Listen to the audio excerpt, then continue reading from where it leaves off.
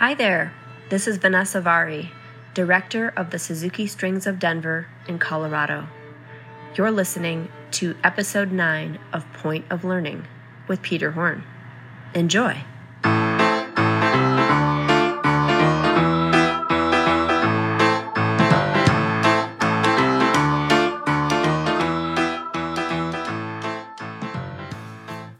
On today's show, a master violinist and teacher considers his decades-long career. There's good teaching and bad teaching.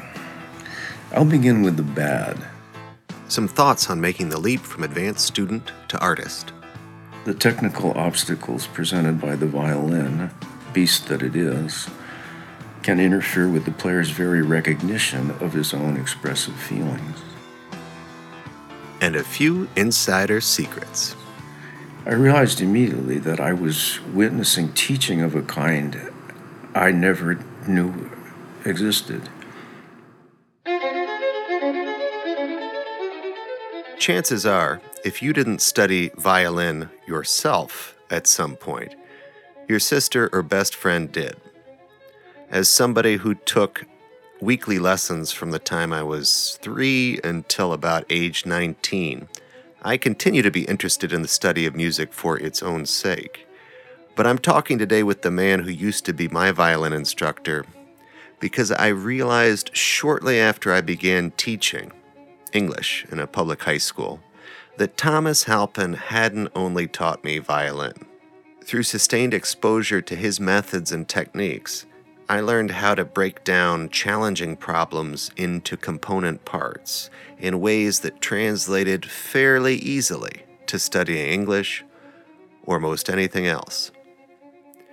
We'll get to some of those strategies later in the show, but as we're getting started, I need to warn you that Tom is fairly direct about his bias in favor of the violin as opposed to, well, any other instrument.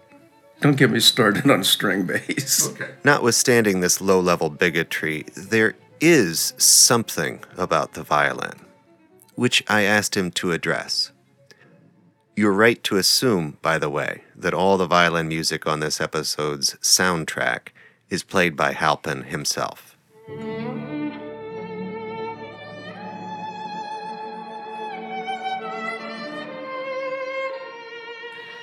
Could we riff for a minute on the popular idea of the violin? Because even people who claim to know nothing about classical music can usually name a violinist or two. What is it about the violin? First of all, the sound of the violin is enchanting throughout its entire register, from the depths of the G string up to the heights of the E string, which can soar well above the staff. The violin can create dazzling passages and displays of thrilling virtuosity. Of course, a flute or a trumpet might dazzle or thrill, but those instruments don't have the palette of tone color the violin does. They can't produce double stops. The piano can play 2 or more notes at once, of course, but it too has limited tonal variety. But what's more important, I think, is that violin playing is fascinating to watch. With wind instruments, the change of pitch is visible in the fingers, but the air column, which is equivalent to the violinist's bow, is concealed within the horn. The situation is similar with keyboard instruments. Articulation and pitch change are clearly visible, but the apparatus that actually strikes or plucks the strings is hidden under the lid. With a violin, the entire mechanism of music making is exposed. The left-hand fingers select and vary the pitch, while the bow produces the column of sound. The audience can witness visible action leading to audible result. Of course, the same is true of other stringed instruments, but the lower strings don't produce as appealing a sound, especially not the string bass or the viola. The cello has its fans, but the violin's got a hole card that's a sure winner. It's a quality that causes professional wind and keyboard players who are masters of their respective instruments to confess that they always wanted to play the violin. The quality is captured in a painting called Kreutzer Sonata by Prenay. It's contained in the words of the pop classic Misty. Walk my way, and 1,000 violins begin to play. In the collective imagination, the violin is the instrument of romance.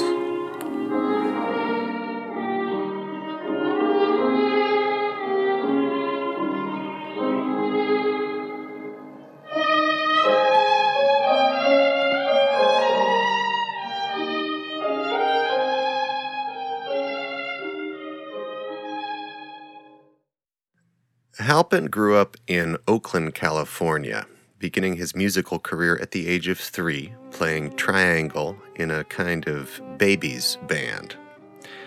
He got his start on the violin after his parents, who were both amateur musicians, noticed their son's fascination with a little toy guitar, which, when cranked, played Pop Goes the Weasel. Instead of strumming it, Tom stuck it under his chin like a fiddle and pretended to play it using a pencil like a violin bow. He began lessons and soon became the front man of that band of toddlers known as the Caloettes to people on the San Francisco Bay Area music scene of the early 1950s. See the show page for some great pictures. Fast forward to the early 1970s after his undergraduate work at Yale College, and Tom was earning gig money, sharing the stage with pop artists ranging from the Pointer Sisters to Boz Scaggs to Petula Clark to Van Morrison. In the decades following, Halpin performed as a soloist with orchestras throughout the U.S. and Canada and recorded works by 20th century composers Ned Rorem, Virgil Thompson, and Lou Harrison.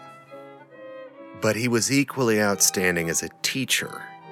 By the time I met him, he was one of the most sought-after violin teachers in all of Western New York.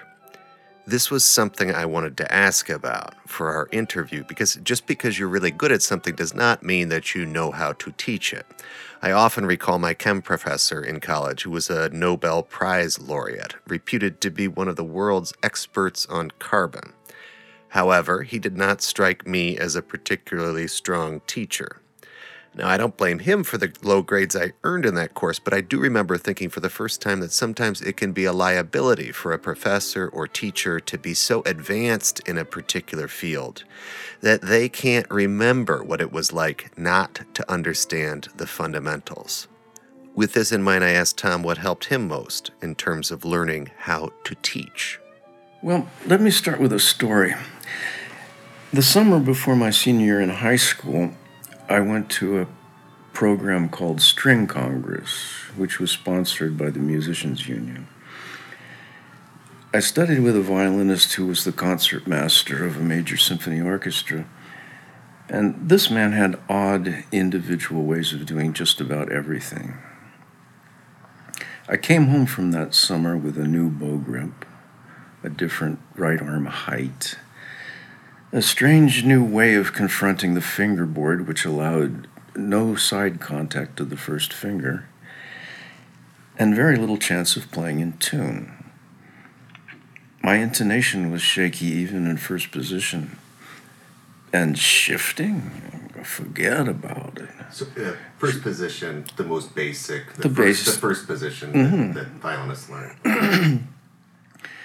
Anyway, shifting attempts would always bring the proceedings to a screeching halt. I was so out of control that I could no longer react to my teacher's suggestions, so I ended up canceling virtually every lesson that year. When I got to college, my private violin teachers in New York City got me back to a physically normal approach, but I'd spent months terrified that I would never again play accurately. Nonetheless, from the teaching standpoint, the experience was a windfall, since, well, here's another way of looking at what happened. Rather late in life, I forgot how to play and then relearned. It was a kind of trip across the river Styx and back again. And it gave me a conscious awareness of how I play. And that's an unusual thing among advanced players. Most of them blissfully operate their hands the same way they have since they were kissed by the talent fairy in childhood.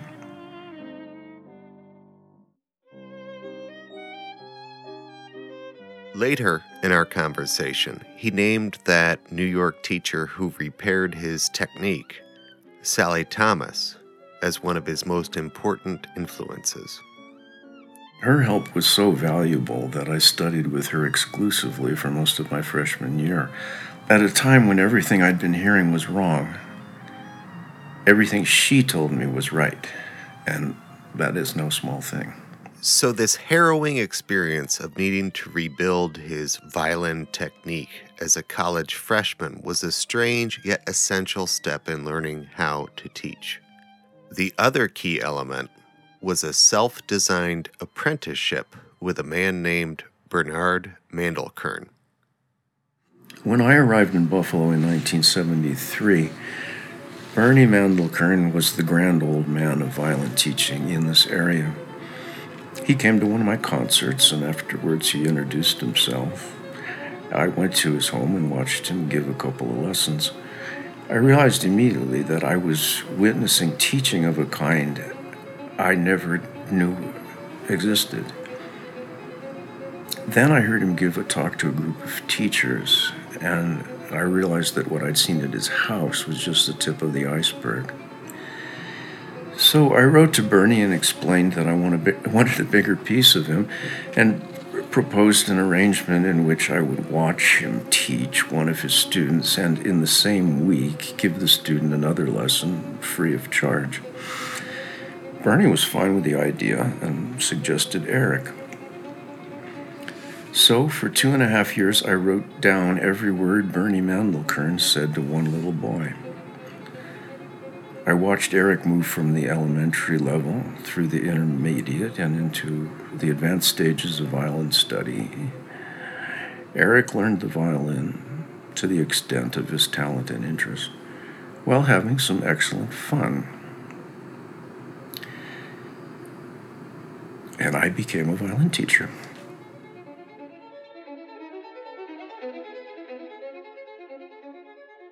As you know, Point of Learning is a show about what and how and why we learn.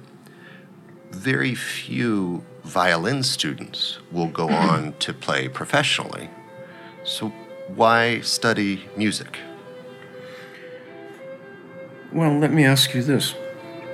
Why study mathematics even though most of those who study it will never go pro as mathematicians or scientists or math teachers? Why study English although most English students will never be poets or novelists or English teachers? It is because math and English are subjects of human thought, endeavor, and accomplishment, and for that reason they're worthy of study. Schools exist to ensure that they receive the intellectual attention they deserve. The situation is similar with music. One of mankind's greatest discoveries was that the noise of the world could be refined into pure pitches, and that the pitches could be organized in a logical way that could express and narrate. Organization of that kind is called music, and it's a subject worthy of study.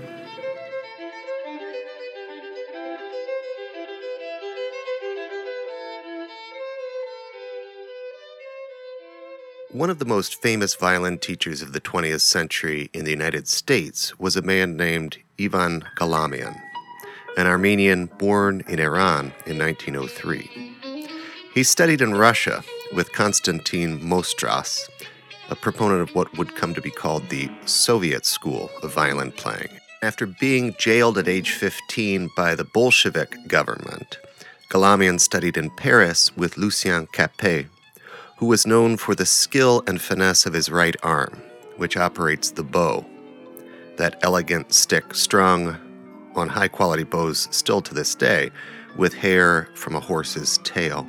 By the time Galamian emigrated to the U.S. in 1937, with deep knowledge of both the Russian and French schools of violin playing. His reputation as a teacher had preceded him. When he first, hung out his shingle, he got 8 very talented students. One was Stuart Kanan, Burl Sinofsky, David Nadian, was concertmaster New York Philharmonic. Okay. Kanan was concertmaster out in Los Angeles and then in San Francisco. I grew up hearing stories about Galamian, whose students included Sally Thomas, mentioned earlier, and eventually Thomas Halpin. One fascinating and enduring aspect of Galamian's legacy was the summer music camp he founded, which Tom cites as a major influence on his development. As you'll hear, it is a place where students learn from each other as well as from their formal teachers and coaches, an admirable feature of any school, classroom, or other learning environment. It's also the location where Halpin first acquired one of the strategies I would later use with my English students. Meadowmount Music Camp. After Galamian had been in this country a few years, he purchased a large parcel of property in upstate New York. He built a summer home there and named it Meadowmount. His students migrated to Meadowmount each summer along with him. Initially, the students numbered 8. By my first year at Meadowmount, I was one of more than 150. A good metaphor for Meadowmount is a teeming anthill. The power of the swarm is so much greater than the sum of the individual bugs. Students watched each other, they traded ideas and tricks, and learned from one another. I have heard players say, Galamian never told me much, but while I was at Meadowmount, I discovered on my own the secret of violin playing. See, it wasn't you, Bug, it was the hill. During one Meadowmount practice break, I listened to a student speak about the practice techniques of his teacher back home in Indiana. Here's one I really liked. It had to do with 3 words that begin with the letter I. Identify, isolate, and integrate. Integrate. 1, identify a problem. 2, isolate the problem and solve it. And 3, integrate the solution back into the piece. I now use this procedure to organize my own practicing, and I present it to my students as the debugging process. I've used that very same mnemonic device with students who are, for example, memorizing chunks of poetry or a monologue of Shakespeare. It makes sense, and it's particularly useful for memorization. And if you also used your line, a mistake is still a mistake until you can get out of it. Yeah, right. Yes. Get into it and get out of it, I promise you, this is magic. The 3 I's, once again, are identify, isolate, and integrate. Whether you're having a memory slip or technical difficulty at a particular point in a concerto you're looking to learn, or a poem you want to memorize, or more generally, a pattern of behavior in your life you'd like to change, identify what's tripping you up, then isolate it so you can repair what's broken. But the money step is to integrate it back into the larger passage or piece or routine, making sure you can get into and out of this tricky spot with ease. Recently, I was interested to learn that Jaron Lanier, the computer scientist who coined the term virtual reality and has remained at the forefront of that field, is, in his own description, a compulsive collector and player of musical instruments. In fact, he envisions the future of virtual reality to be analogous to the work of musicians, who create worlds together by interacting in real time. That's fascinating, and I'll post a link to these ideas on the show page, but I don't want to get too far afield with that here. Rather, I want to pick up on Lanier's assertion that musical instruments are the most expressive user interfaces ever designed. Maybe because I grew up around musical instruments, it took me a while to tumble to the realization that instrument literally means a tool used by a person to do something or express something. Like a pen or a paintbrush, a violin in the hands of an advanced player should be a tool for the artist to express himself or herself. Tom teaches violin literature that is in some cases hundreds of years old. Classical music infamously seems to present rigid indications about how long or how fast or how loud to play particular notes and phrases. So I wanted to know how Tom thought about approaching the work of helping a player find his or her own voice, becoming an artist. He begins with a story about Don Weilerstein, the violin professor who drew Tom to study at the University of Buffalo in the early 1970s.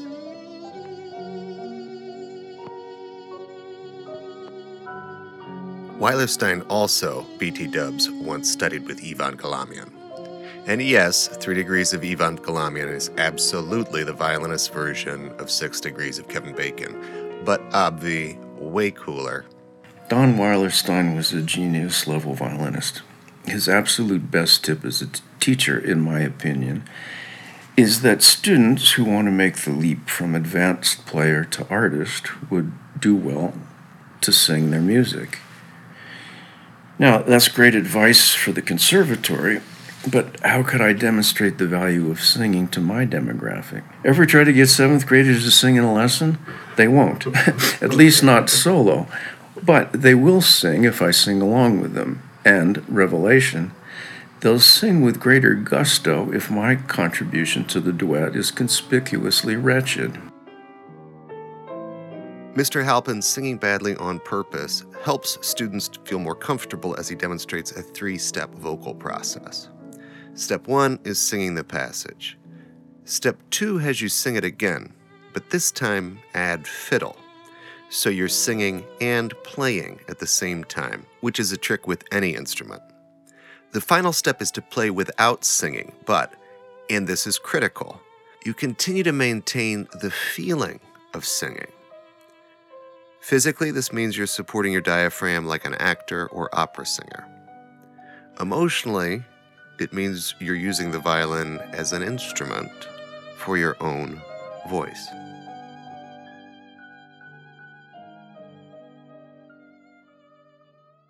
Tom went on to explain an advanced variation on the first step. Later, as the student gets older, I expand the first step into 3. It becomes A, sing the passage, B, sing the passage into the tape recorder, and C, listen to the playback and incorporate any discoveries into the interpretation. Advanced players will appreciate the expansion. The technical obstacles presented by the violin, beast that it is, can interfere with the player's very recognition of his own expressive feelings.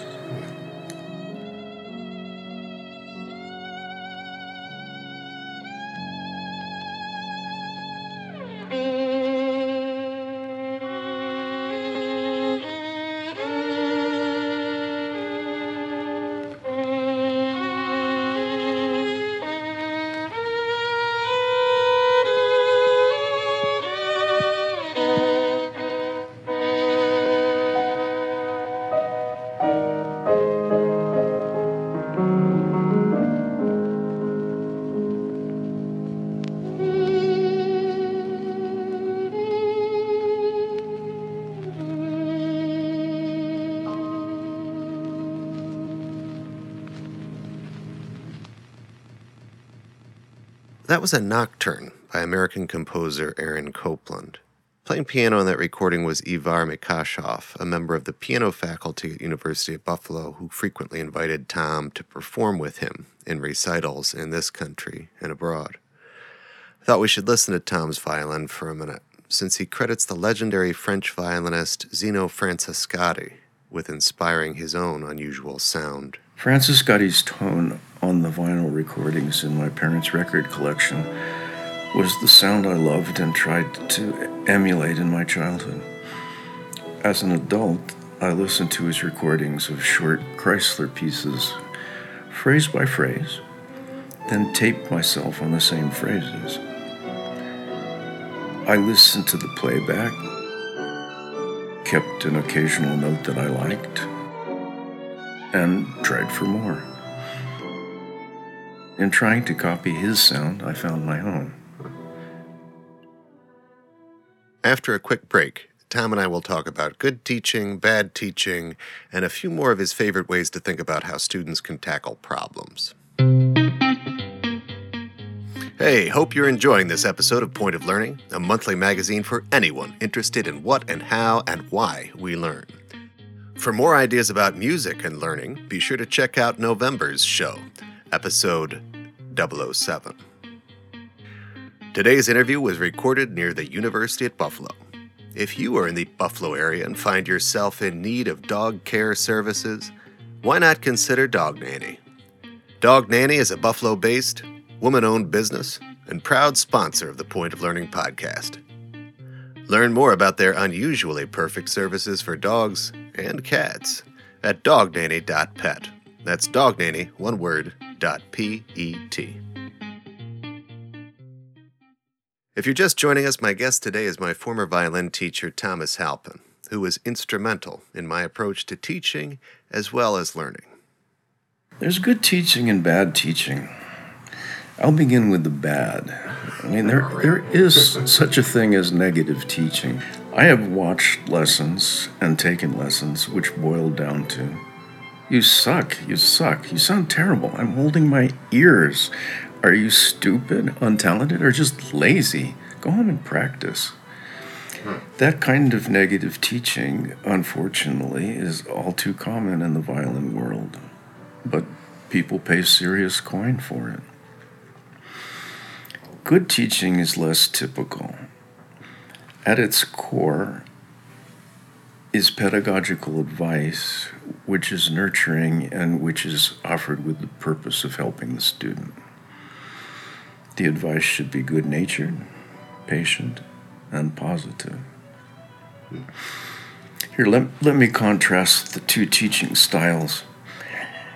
Say that something goes wrong. A girl has learned a passage poorly or not learned it at all. Blaming her for not already knowing what he's being paid to show her, the negative teacher pounces, resorting to abuse, invective, and character assassination. Meanwhile, the nurturing teacher recognizes an opportunity to, teach. Imagine that the girl has run out of bow. The nurturing teacher, and I offer myself as an example here. I'm sorry, run out of bow, in other words, she's playing in such a way that she has not... It just means that she's drawing a down bow and gets to the tip, maybe 2 beats are still supposed to be left in the note. Okay. So we say she's run out of bow. Okay. Anyway, I might write at the top of her music, always plan ahead. But I would begin too close to the right edge of the paper, causing me to run out of space by, say, the H. I then finish the word vertically down the side of the page. Okay, so we've got a visual pun here. We're going to make this available on the show page. That would be good. Okay. So I'm not sure but I force a bit of a laugh and smile stupidly at the girl to make sure she sees that I believe I'm being funny. So she relaxes. She's off the hook since I've obviously used the joke before, and now she's more receptive to the dry bow distribution advice I'm about to give her. If I had to encapsulate Tom's approach in one word, that word would be systematic. I like my students to have a learning process whenever they begin to study a new piece that's at the frontier of their technical ability. The process involves working with a small bit of material at a time, say 4 bars, and dealing separately with the elements of notes, rhythms, and bowings. The idea of breaking down complex problems into component parts is not original to Tom Halpin, of course. But I realized as I began teaching high school that learning violin was where I learned to feel comfortable facing challenging tasks. Attaining some measure of success in violin playing gave me confidence to attempt other hard things.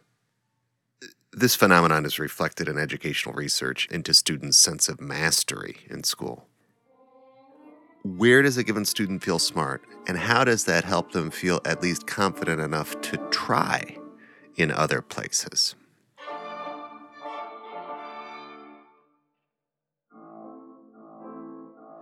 I've added Tom's process for violin learning to the show page. In my early years as a teacher, I adapted it to help students look at challenging poems or prose passages in literature, and to think about their writing and research processes. Tom is big on asking, is there a problem? Is there a problem? If so, try these remedies. Build the parts before the car. Build the parts before the car. If you were the greatest mechanic in the world, could you build me a car? Of course. No, you couldn't. No, you couldn't. Not unless you had the parts. So, build the parts before the car becomes the mantra for taking a problem apart and putting it back together again.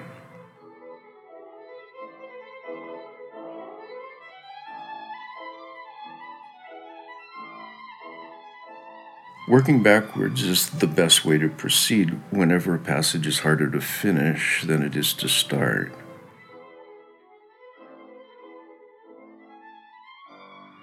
Varying the problem, such as with different rhythms and bowings, deepens one's command of the solution.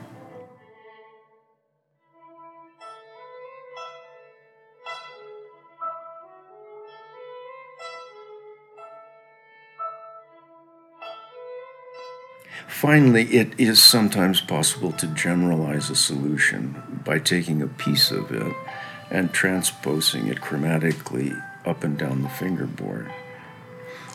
Generalizing looks to the future. It prepares variations of today's solution to be applied to upcoming pieces.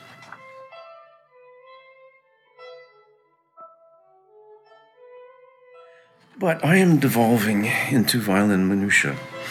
Maybe I should wrap all this up by stating what might be called my educational philosophy. In a career that spans several decades, a teacher may host dozens, even hundreds of students in a studio.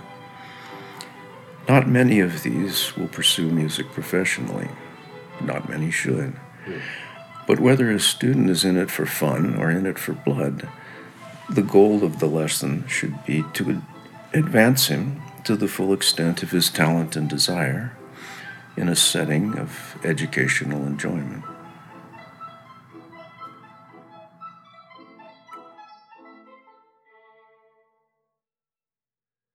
Here endeth today's lesson. My great thanks to Thomas Halpin for joining me to talk, let alone for all the amazing music he performed over the years, some 30 to 40 examples of which are searchable on YouTube. Everything you heard on this soundtrack is available there in some form or another, or just check the show page. Thank you for listening and spreading the word about Point of Learning to anyone interested in what and how and why we learn. In addition to iTunes and YouTube, the show is now available on Google Play, so really, is there any good reason not to subscribe? Okay then. See you next month. Teaching violin is something that a lot of performers decide to do in their retirement. I mean, you can sit in a chair and just say, oh, it needs a little bit more je ne sais quoi. Oh, now is perfect. No.